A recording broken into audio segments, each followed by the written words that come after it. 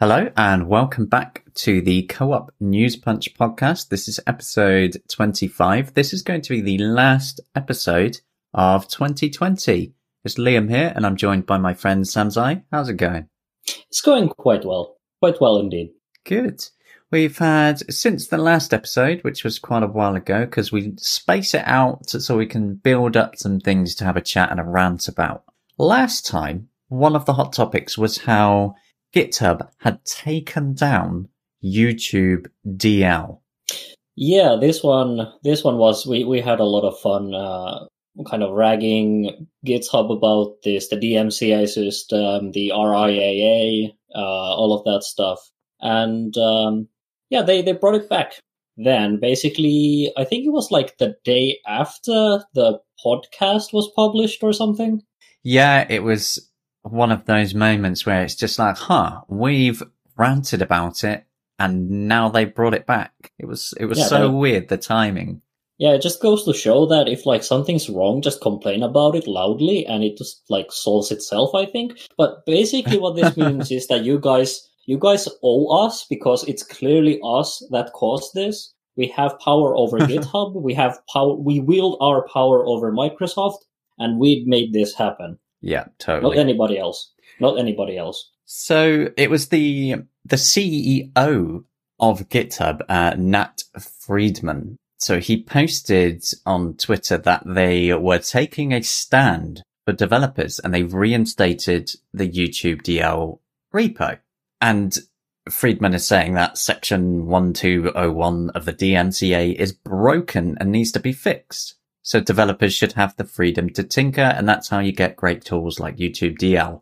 Yeah, exactly. Yeah, I mean, it's actually very good that they decided to go against the section 1201, and it's a pretty decent stance, all things considered. I mean, it's pretty central to their business that developers be able to tinker with stuff, and it's kind of overall a good thing.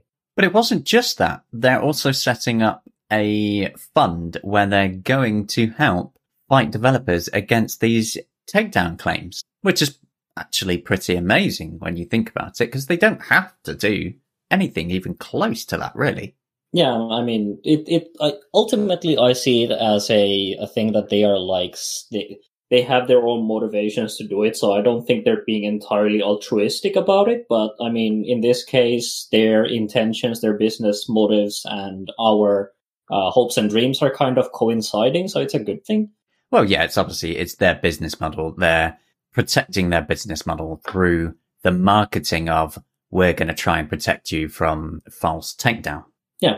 But it is ultimately a good thing that this, like, they're going to try and do something about this. I don't know if this has really become a widespread issue yet, but I mean, it's good to kind of, hedge your bets ahead of like future trouble, so to speak. Yeah. And YouTube DL, as we said in the previous podcast episode, has many, many legitimate uses. The name YouTube DL is just a name. It can download videos from basically anywhere. And downloading videos is not a copyright violation. There are millions of videos and clips out there that are either copyright free or under Creative Commons. It's a great tool, and you shouldn't go after the tool. You should go after the reasons people do it. More or less, yes. I think that's kind of what we came to last time. Pretty much, yeah. So that was a good one.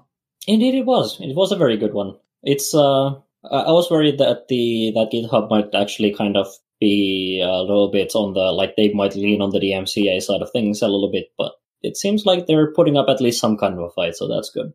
That's good news for open source. Yep.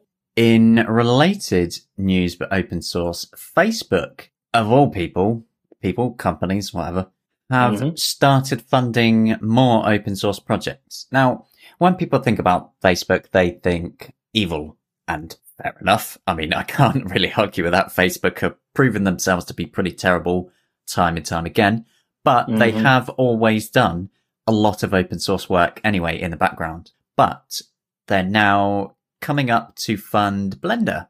Yeah, I mean, this is, Facebook isn't obviously the first one of these like big corporations that are coming in, to support Blender. I think that was also a topic that we kind of discussed. I don't remember if it was last time or the podcast before, but there was another company, I think, at that point, putting funding towards Blender.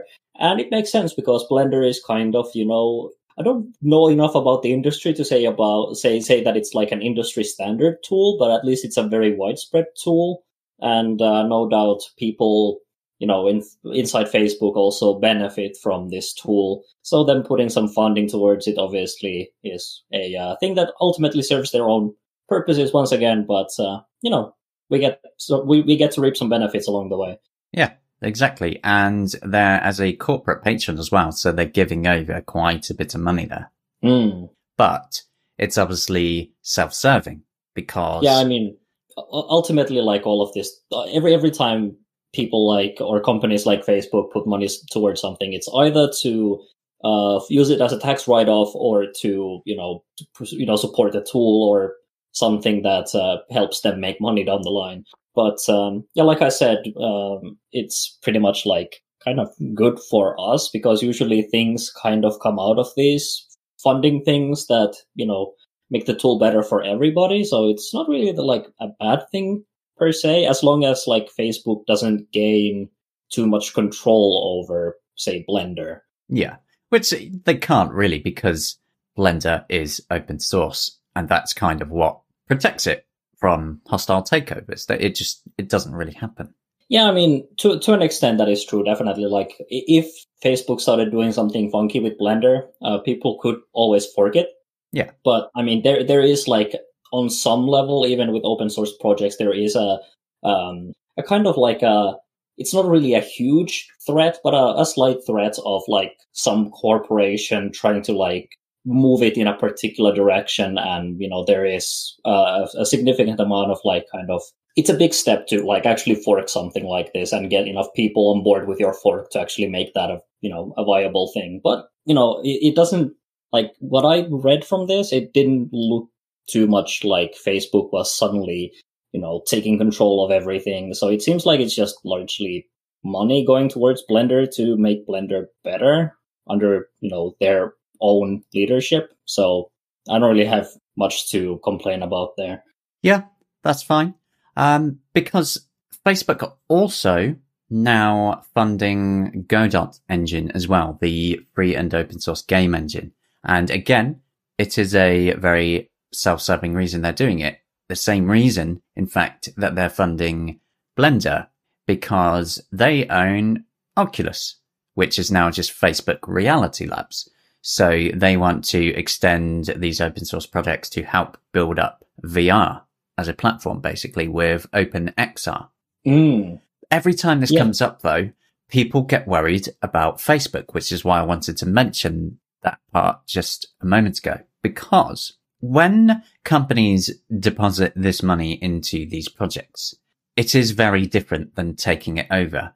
Because actually taking it over, it by itself is a very, very demanding thing. Yeah, I mean, it would definitely take a lot more than just like throwing money at projects. It is worth, keeping in mind that even though they might not be like directly taking something over, the fact that they're giving them money kind of incentivizes them to kind of act according to the sort of ideas and plans of these corporate entities. So there's a little bit of like soft, a kind of a soft force being enacted on these projects through that. But I mean, in this case, all of this kind of seems like they just want to improve tooling so that devs can, make products that Facebook can then, sell through their VR department kind of. So in that sense, I don't think there's really much of a threat unless they start pushing for things that kind of provide some kind of Facebook exclusive functionality and things like that. That is not something I would wish for these tools to have.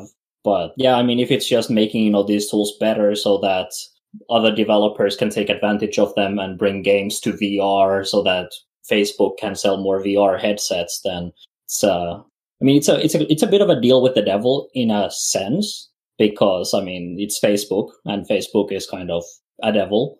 But I mean, I don't know to what degree we can really fault Godot or Blender for getting a little bit of money to help them develop their software, even if it like comes from Facebook.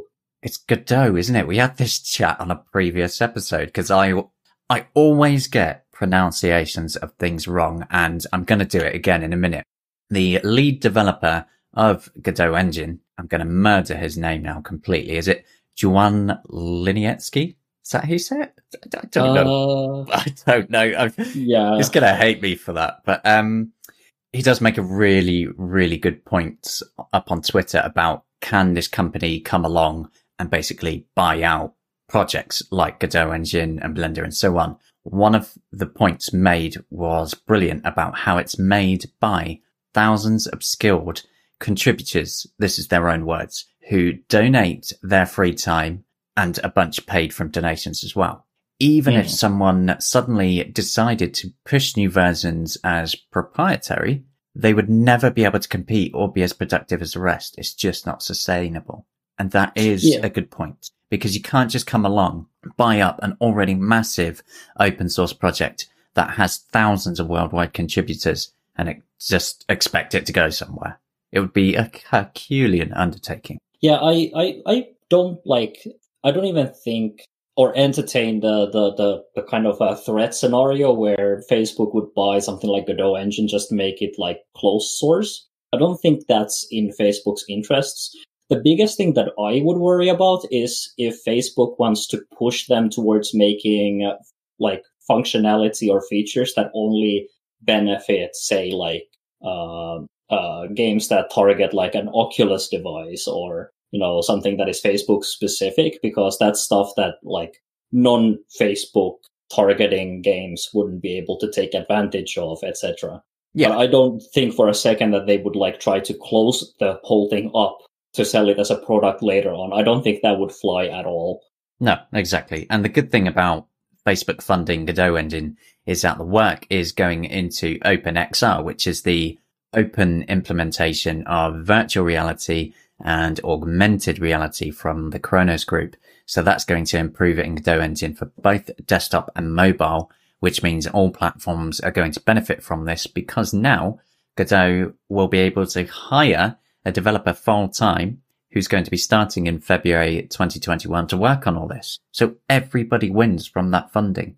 Yeah, I mean, this is one of those cases, like if they stick to these ideas that they have like kind of proposed here, it seems like it is just going to benefit all VR headset manufacturers, all, gamers that might want to buy something that is a VR title, but regardless of what headset they happen to be using, and all developers, regardless of what, platforms they're targeting, what they're developing on, etc. Exactly. So on to the next big company. We're really just kind of, we're bringing all of them together here today. We have Microsoft in the form of GitHub. We've got Facebook in the form of like funding for Blender and Godot. And now we have our friend Google.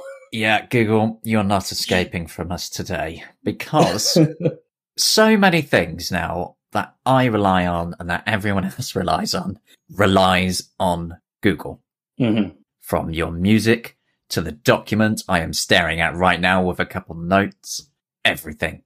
Google completely died recently, and it took out so much of the internet. It was crazy. So you had your whole GDoc suite, so Google Documents. Mm-hmm. YouTube was gone. So that's YouTube Music, everything. It was just gone. So it's like, I'll just listen to some music. Oh, okay. I guess I could do some work on Google okay. I'll play a game on Stadia. Yeah, and it went a little bit further too. Like, this is like, we're talking about I think like a historic scale crash of Google. Like, I think like pretty much all of Google except the search was down for like an hour. Almost unheard of, I think, for Google to go down that badly. Yeah, it was quite something. I had a lot of fun like going on Twitter and just like looking at the latest posts about like Google being down. A lot of people who were like supposed to be working or studying, like there were these like threads upon threads of tweets from people that were like supposed to do like, people, it's COVID time, so people are, studying from home, which means that they need to use their Google Classroom and Google Meet and whatever other things to, organize teaching and, all of that stuff. And yeah, a lot of people couldn't write essays. A lot of people couldn't listen to lectures or listen to, their teachers or work with their, study groups or just work in general. A lot of people apparently had their basically entire like companies just shut down for an hour because nothing could be done. And the interesting thing is that I find particularly interesting here is that it wasn't just Google that crashed. It was also the Google Cloud whatever thing. I don't remember exactly what is it the Google Cloud Engine? I think that's the thing. That's it. That had trouble too, which meant that Discord went down. I think a bunch of other services, including a lot of IoT devices, went down. Some people couldn't turn off their lights in their homes, and it was midnight. Some people had their thermostats not function. So it kind of goes to show that, like, our world is pretty significantly tied to a single commercial entity that can just kind of crash for whatever reason.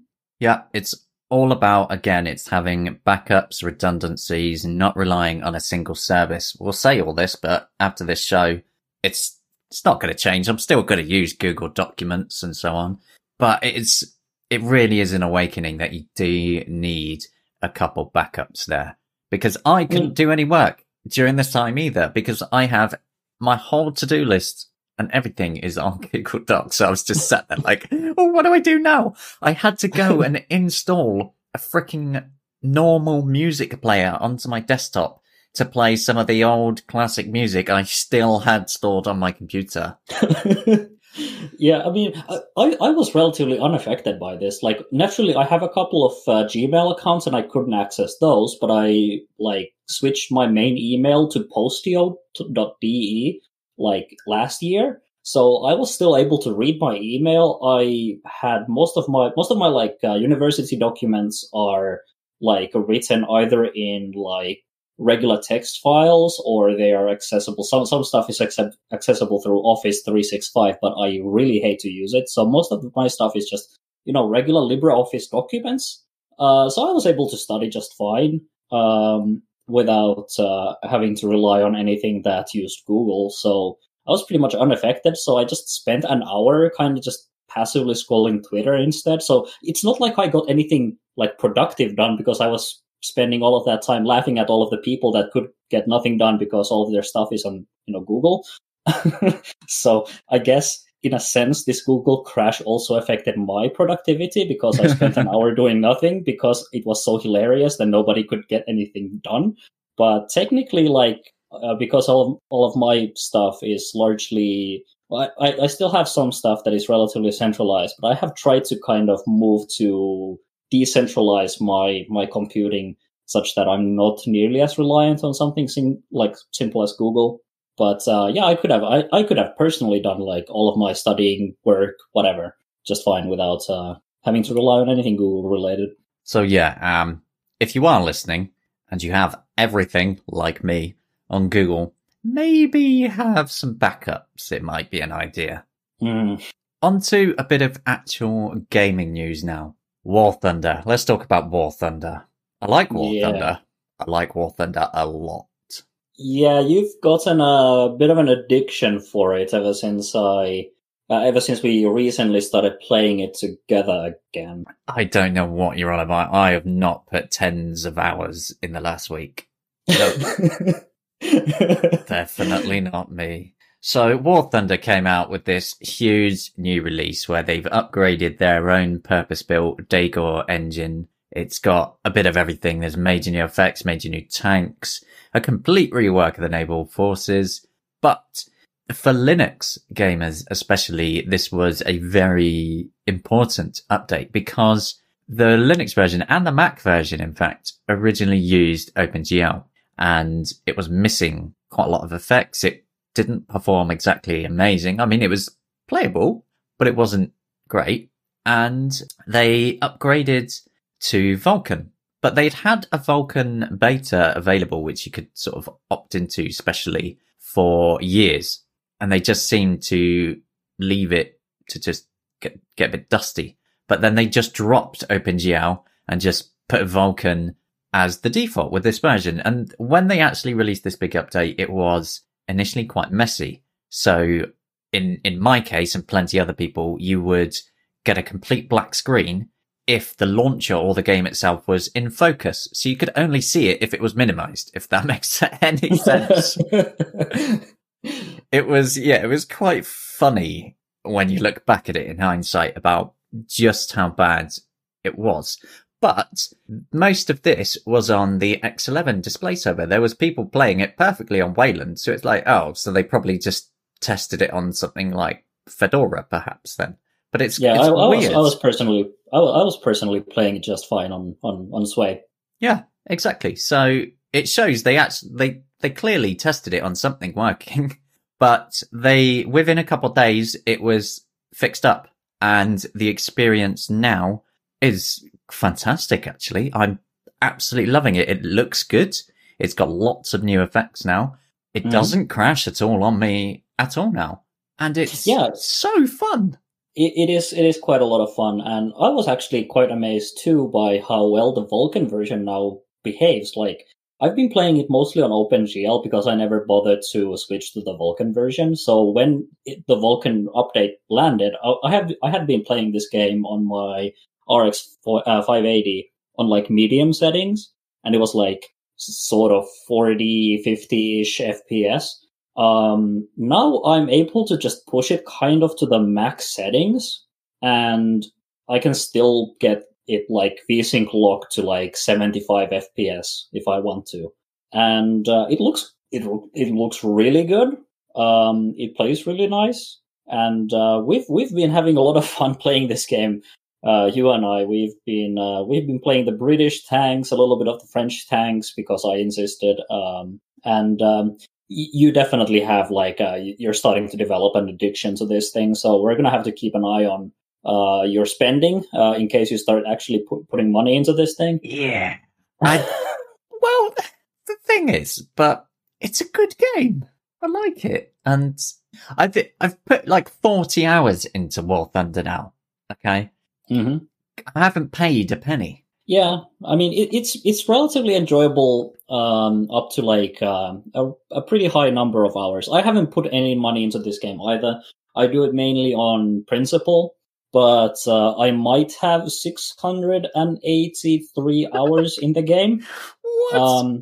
But I mean, partially because of that, the number of hours that I've put into the game, I'm a little bit more jaded than you are about it. But it's definitely a fun game. But because it's a free to play MMO thing, it does have some in my opinion nasty monetization functionality, and I just kind of don't find I don't find it something that I want to like support monetarily. So I just kind of drive around tanks for free. Yeah, okay. Because in War Thunder, there's a lot of customization you can do of your vehicles with like paints and stickers and so on. But there is the other side of it where you can buy exclusive vehicles basically with premium currency, can't you? Yeah, you can buy like premium vehicles that often have something kind of special to them that makes them behave either differently or in some cases just better than other vehicles at kind of the similar tier.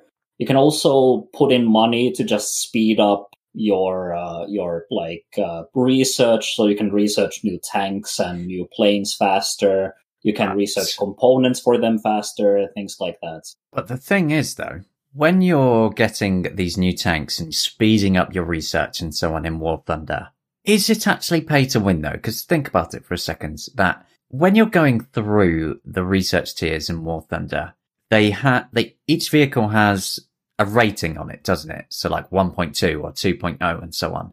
Mm-hmm. And you get an averaged out rating of when you matchmake. So even if you are paying to speed up your progression through that, you're not going to be playing against players who have a 1.0 tank with a 5.0, are you? Well, I mean, you're right in the sense that there isn't necessarily a pay-to-win scenario. There are some cases where it's kind of like on the line with some of the premium vehicles. But in my opinion, the fact that particularly when you unlock a new vehicle, what you end up unlocking is you unlock a vehicle without any of the extra components research, which means that you are potentially downgrading from a previous vehicle before you unlock all of the different ammo types for that tank, before you unlock the repair components and the fire prevention equipment and things like that.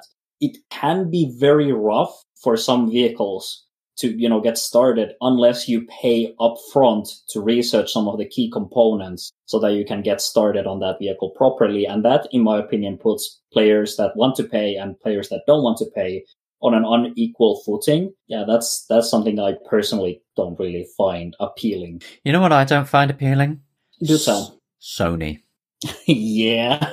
So I follow a lot of console news and the business practices of the various console makers in addition to Linux and Windows and macOS and so on. Part of the reason that I'm really annoyed about Sony is because of their attitude towards cross-platform and cross-progression and things like that.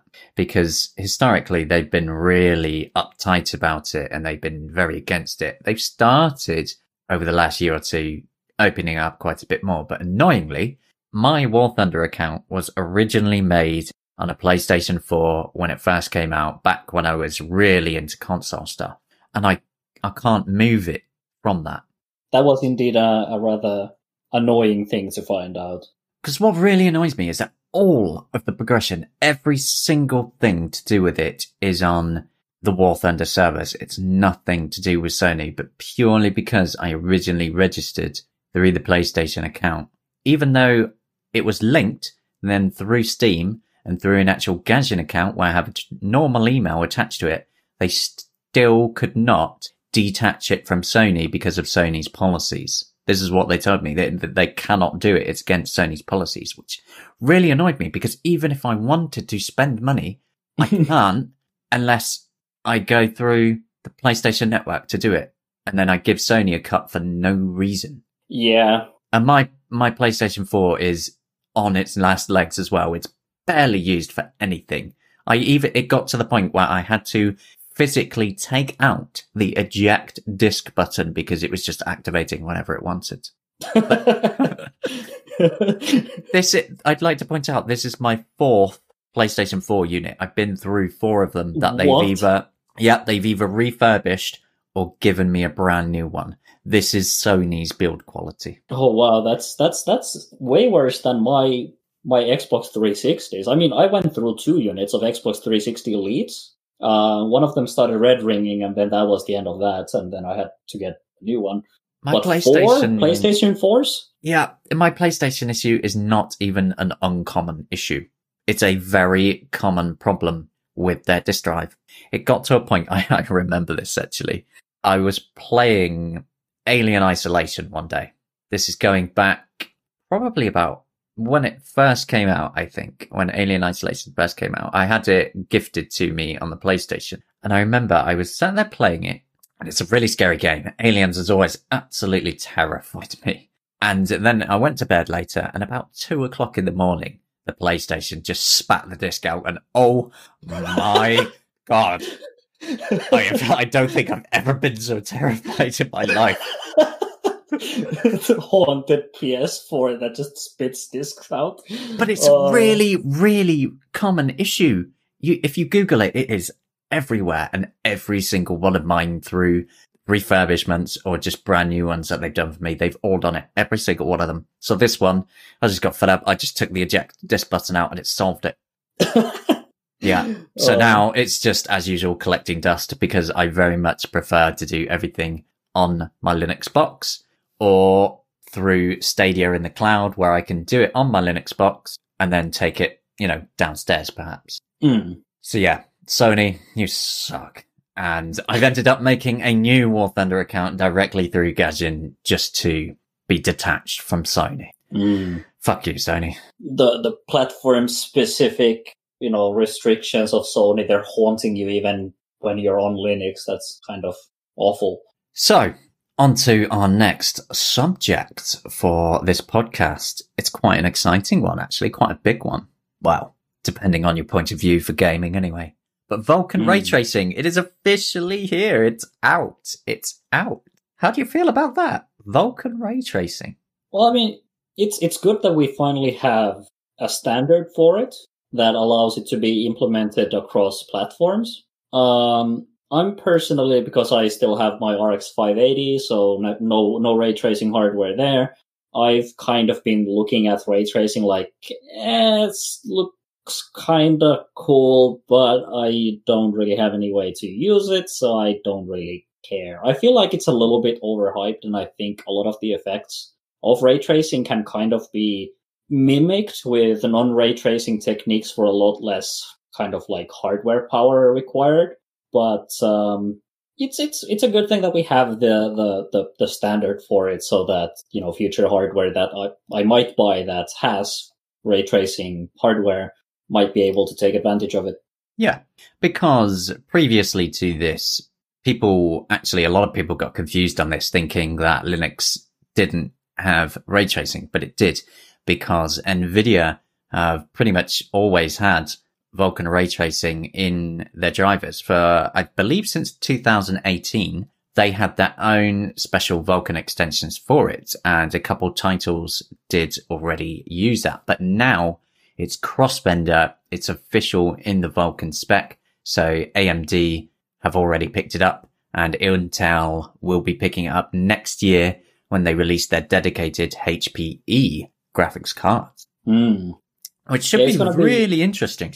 Yeah, it's going to be interesting to see. Like, obviously, the newest hardware that AMD has available has ray tracing capabilities, but they are pretty lackluster.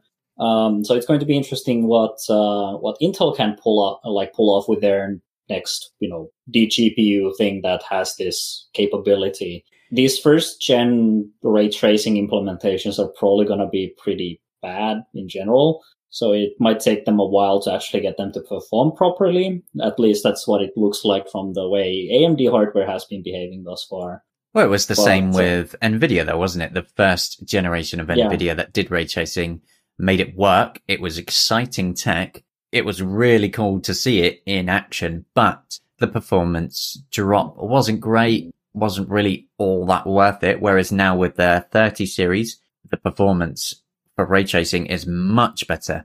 Now you've got the same with AMD. They are doing their first ray tracing in the Radeon. It's 6000 series, isn't it? With AMD. Yeah, 6000. Yeah. So this is their first attempt at doing it.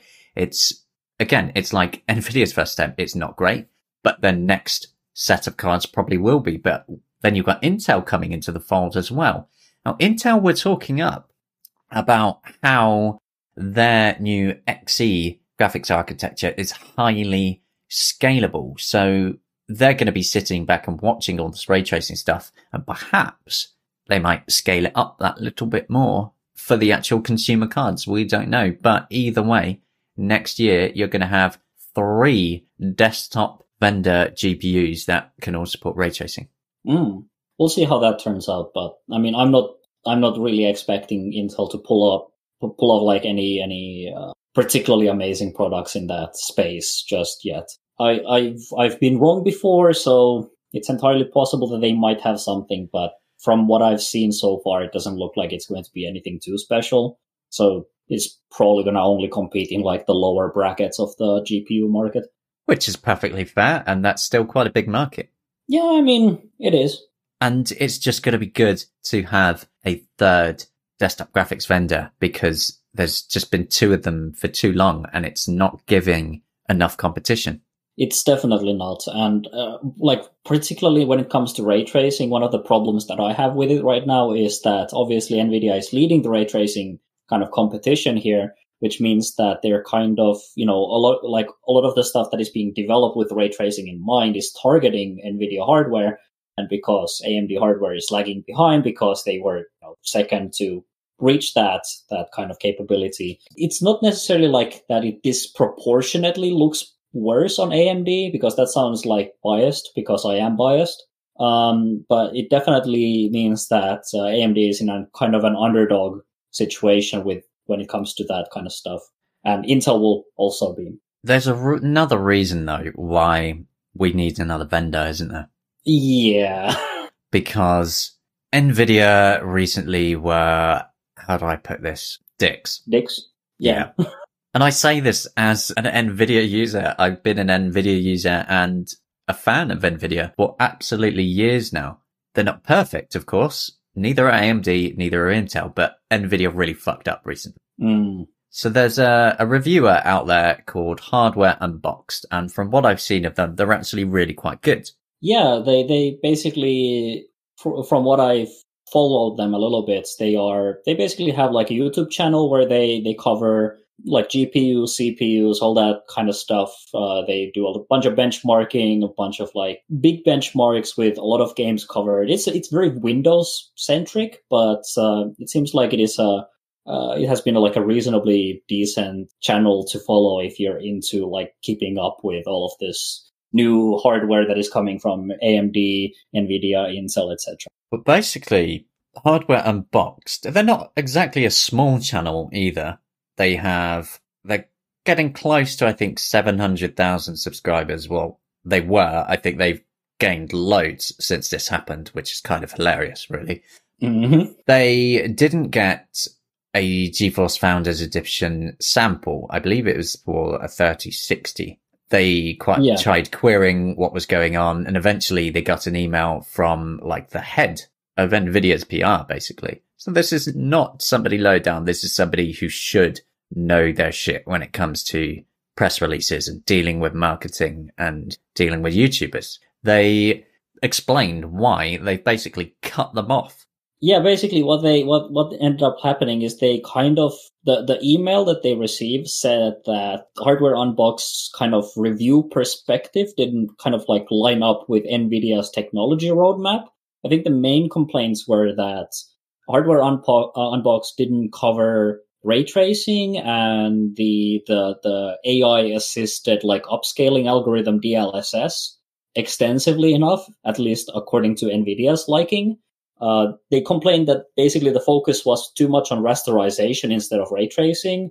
And then there were a bunch of really stupid comments about how Hardware Unboxed has like all kind of lost perspective, and like their kind of review perspective doesn't line up with that of the gaming community or whatever they happen to say in that email. I don't have it like up.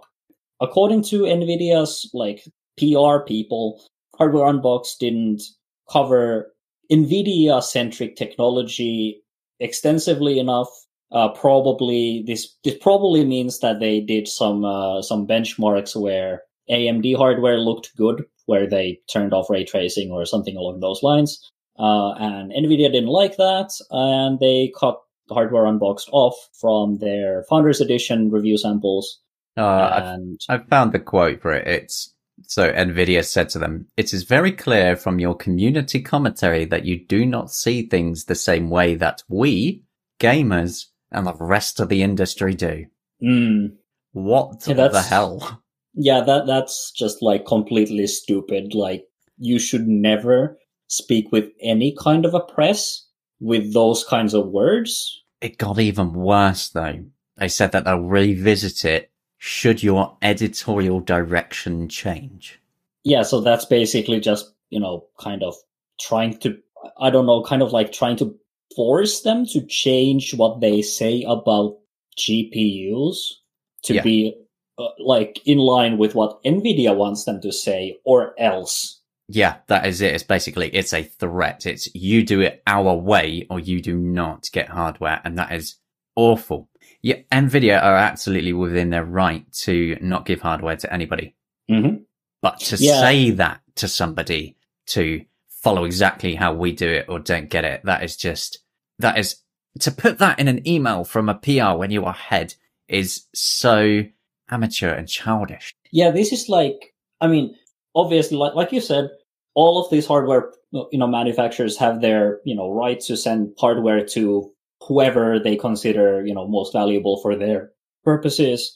But, usually you'd probably want to, even if you think that this outlet is not covering things the way you want, you'd probably want to say something along the lines of, hey, sorry, we've evaluated that your covering is not, say something along the lines, like say something vague, say that we have evaluated our review partners and you didn't make the cut this time. We'll evaluate it later, or something along those lines. Basically lie, because there was just no way this was going to go down well. Like, I don't see how this could have possibly ended well for NVIDIA's PR team. Yeah, and it didn't, obviously. You had so many massive YouTubers like Linus Tech Tips basically shitting on NVIDIA over it. And yeah, they backpedaled. And they then emailed Hardware and Bucks again and basically said sorry. Yeah. Yeah, now it seems like things are kind of back to normal, and Hardware Unbox will presumably get their Founders Edition review samples in the future. But this is obviously after there was a lot of like pushback on this from basically every YouTube hardware review kind of channel. So you had your Linus Tech Tips, your Gamers Nexus, whatever else these outlets, whatever other outlets there are. And basically they kind of just took a uniform stance of like, we're not going to deal with this, NVIDIA, or we're not going to be fine with this. Change your, change this policy or else. And it seems to have worked. Yeah. But definitely NVIDIA being dicks. And it's not the first time NVIDIA are being dicks. It's probably not going to be the last time they're going to be dicks. But I guess in this particular battle, it was won by the reviewers and the independent media rather than NVIDIA. So in the end, it was a happy ending. Yeah, at least for now. Right. I'm going to, for the next topic, basically hand the mic over to you because I don't understand any of it. Okay. Yeah, that's entirely fair. So this is a thing that you linked to me on Telegram. You like to post stupid comments like that you have seen in the wild to me, and then I like to laugh at them with you. In this case, though, I'd like to point out, first of all, I didn't think it was a stupid comment. I found it interesting. And because I don't really understand any of it, I just wanted to have a chat and get some more opinions on this bit. Well, I mean, I personally, I have very strong views on this, so I consider it a stupid comment, but yeah. So, apparently a Codeweavers developer, decided to post on Hacker News, and I have the quote here. Sorry, the game doesn't work, we don't support your distro, is a really crummy thing to have to say to your customers. Fact is, Linux doesn't have a stable ABI that you can build your game against. No, the Steam runtime doesn't solve this problem. The only stable ABI that is supported on Linux is Win32 via Wine. So, an interesting thing that you brought up, and you mentioned that you didn't really understand this, and I figured this would be a good chance to kind of put up a bit of a lecture here, explaining what all of this actually means. Okay, so let's slow down a minute. Take. Yeah. What's an ABI? Why does it matter? So software usually consists of a couple of modules. At the very least, there's usually two. There is the application itself, and then there is some kind of a platform-specific interface that it talks to. And ABI stands for Application Binary Interface. So you may have heard of APIs. APIs are where you code according to a certain kind of there's a way something defines an API, which defines what kind of methods there are to interact with some block, and then you use those methods to interact with it. ABI is kind of the same thing, but we're kind of not speaking in programming language terms anymore. We're talking more on the hardware binary level. So the way an ABI works is if you want two modules to talk with each other, they often define symbols, and these symbols can then allow one of these, like for example, the application to find the pieces of code in the other module that it can then call, and thus the two modules can exchange information. And, usually when that other module is like the operating system, for example, that means the application interacts with the ABI of the operating system to take input from the keyboard, to draw on the screen, do all of the, the important stuff that, makes applications actually useful. Right. So does Linux have a stable ABI or not? Linux has a stable ABI. The kernel provides the most fundamental ABI of the Linux platform, and there is a very strict rule in the kernel, like in the kernel community, which is to not break user space, which means do not change the interface such that applications break. But it gets a little bit more complex than that, because obviously games and other software doesn't just talk to the kernel. There is a lot of talking to the kernel, but you can't really accomplish everything by just talking to the kernel. So you have libraries which you need to talk to. You have things like Cairo, you have GTK, you have SDL, all of these things that you have to talk to from your application for it to, do things like play sounds and, take input and draw pretty pictures on like windows and things like that. Okay. So we've got an example here of this in action. Yes, we do have an example of this in action. And I'm going to go back to that example in a bit after I kind of explain the logic of the quote that we heard. Right. So the quote says that there is no stable ABI that games can use on Linux, which is sort of true in the sense that a game will need to interact with a lot of different components.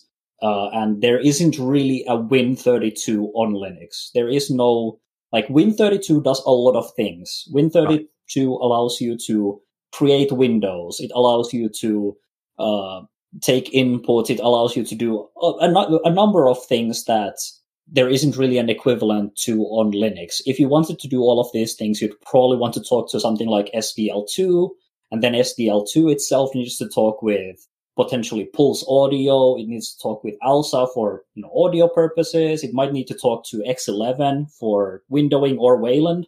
It might need to talk to different libraries that deal with input devices. A lot of different kind of stuff like that. And in that sense, because all of these are different components, there is no unified. In Windows, all of this is kind of a unified thing, right? That the Windows platform provides. On Linux, it is provided by a number of libraries that are distinct, and that means that these individual libraries can change. And this is where the practical example comes into play. So you spotted and reported an issue recently where it was with Apico and the Paradox launcher, right? Yeah, so I tried to run the Linux build, so the Linux natively built application Apico. It's a game on Steam about caring for bees. It's really cool. And it didn't work, and I got really confused, and so I reported it. Later, I then tried to play some Paradox games, and none of them would work. So it was Stellaris, Crusader Kings 3, Prison Architect, and I think some others as well. That anything that had the Paradox interactive launcher, it just stopped working. And I'd like to point out though that I am on Arch Linux and I have a habit of just constantly updating all the time. This doesn't happen to other people because Arch Linux is always at the forefront of what is going on Linux. It's, constantly rolling into updates. So I ended up coming across a bug in libcairo, which is where it was basically bumping heads with the Steam runtime, where it was not, so one version was overwriting the other where it should have been. It should have been the other way round, is as I understand it in simple terms. So it was the wrong thing was being picked because of a change, an update in libcairo through their build system. So that was a bug in their build system, basically. And they fixed it in less than 24 hours of me reporting it because open source is just fucking awesome. Yeah, but this kind of is also like an example of a case where the ABI kind of breaks. As I understood it, there was something about Cairo. These were the operating system versions of the Cairo library that had some kind of a symbol versioning issue or something along those lines. And basically what it ended up doing is some part of the game was using a library from the Steam runtime, which was trying to interact with the system version of Cairo, but it was trying to call a symbol that was not present anymore in the operating system version of Cairo. The interesting thing is that all of these games worked if you didn't run them without the Steam runtime. So it was a compatibility issue between libcairo and the Steam runtime, but not a compatibility issue between the game and your system libraries, which kind of goes to show like there are issues with like a stable ABI in the sense that one, depending on the definition you use, does not exist. But there's also a lot of people way smarter than us that say that this is generally not a problem. We have Ryan Gordon, we have Ethan Lee. Both of these people have basically said that this isn't generally a problem. They have even gone as far as to say like distro fragmentation isn't really a thing. And some people like the Codeweavers developer, I'm a little bit like suspicious of the, anything that Codeweavers people say, because I mean, they have an agenda that they want to push. They have a product that they sell. Yeah, obviously they would say Win32 is like the stable ABI on Linux and some things like that. It's basically marketing. Yeah, because their whole business revolves around getting Win32 via Wine working on Linux, macOS, and now Chrome OS as well. So you can understand what they're saying, but you also have to take that step back, look at what they're saying and say, well, are they right? Yes, in a way they are. Mm-hmm. Where can we fix that? Where can you point developers to? And so on. So you should always take things as much as you can on both sides of it. Yeah. And like to some degree, this is a real problem. There are examples of games that are very difficult to run these days on Linux because they were, released so long ago. But I would also like to point out that this isn't really a problem that Windows has solved either. Because on even the Windows side of things, games don't just talk to Win32. They talk to other libraries as well. Yeah. But on Windows, it is a very acceptable and very popular practice to package all of your libraries with your game or other application that you ship, which means that they, like, unlike on Linux, where we have, centralized package managers that handle a lot of system libraries and things like that.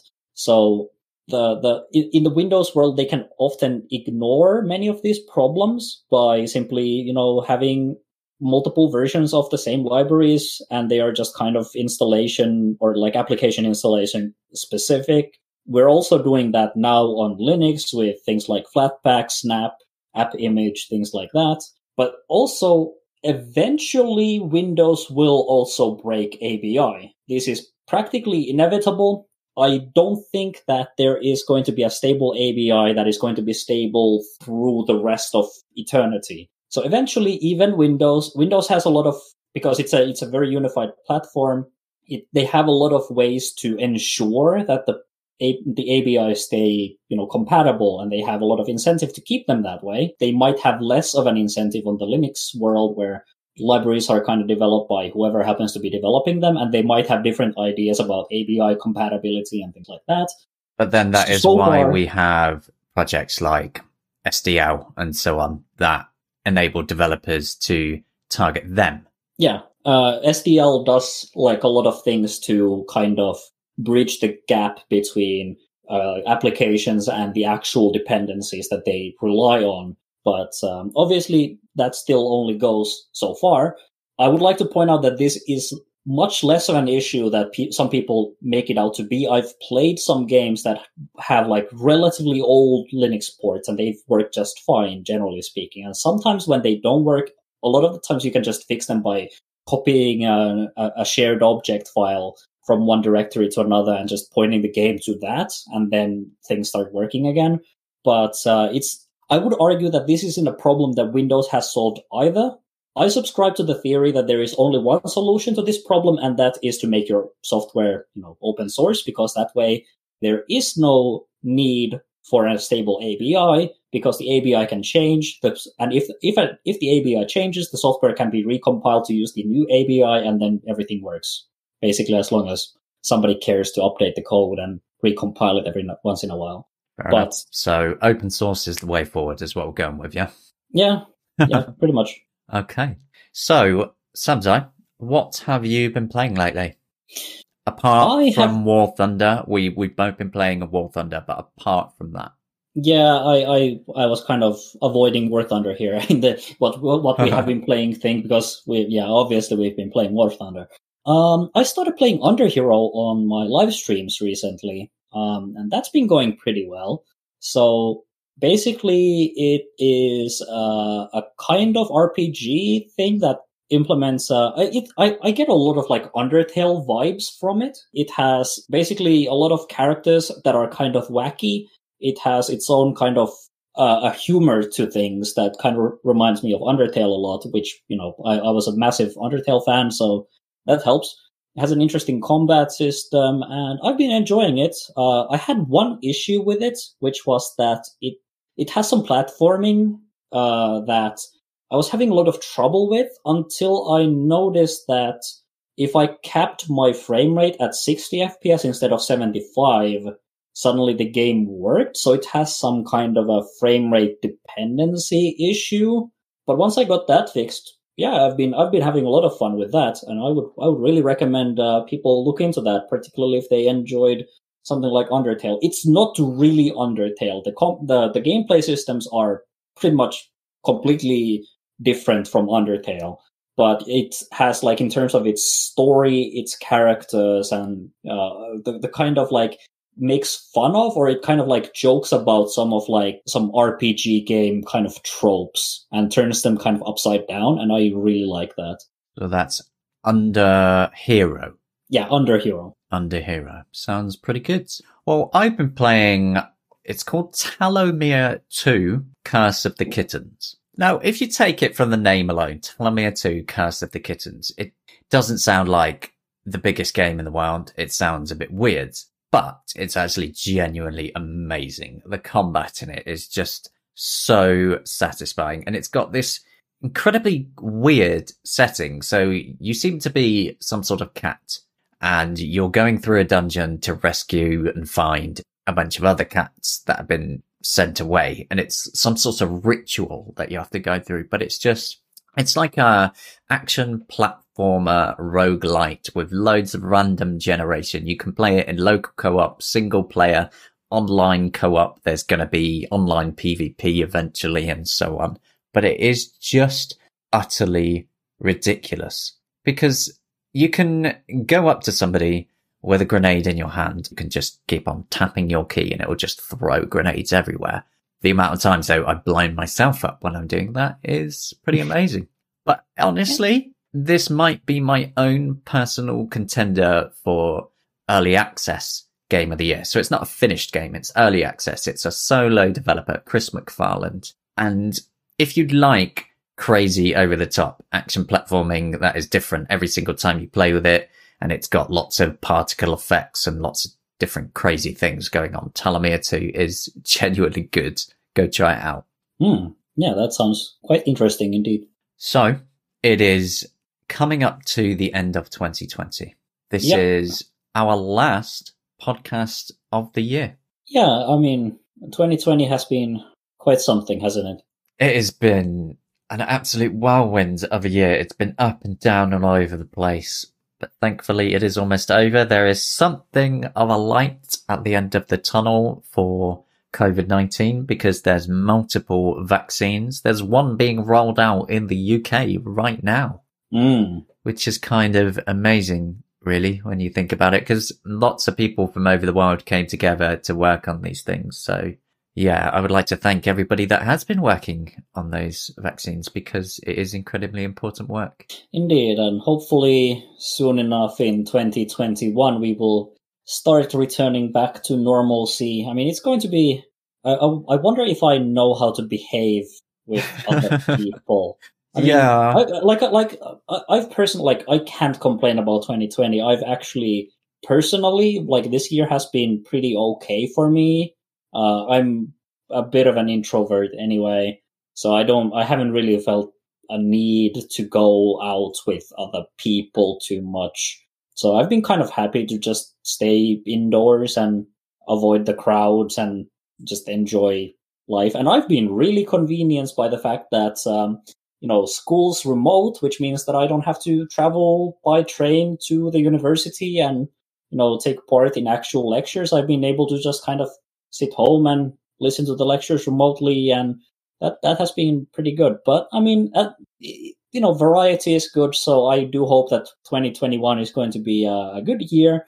We get back to normalcy, and we can try to figure out if we can still remember how to do the handshakey thing. I think that was the commonly agreed greeting, but in the before times, yeah, it's of like our ancestors. It's like you're going to walk up to somebody in the street and you're not going to know what to do. Yeah. And you're just going to look at each other like, wait, you don't have a mask on. What's going on? Wait, what? Next year is going to be very weird when we get to sort of the middle point of the year and maybe things are actually turning around by that point. Yeah. Anyway, for everybody listening, thank you for listening. Thank you for reading Gaming on Linux, and wish you all the best for the new year. Indeed. Thanks for the chat again, Samsai. Yeah, no problem. It was a very, very fun chat. This is the Co-op News Punch. Thank you for listening. Goodbye. Goodbye.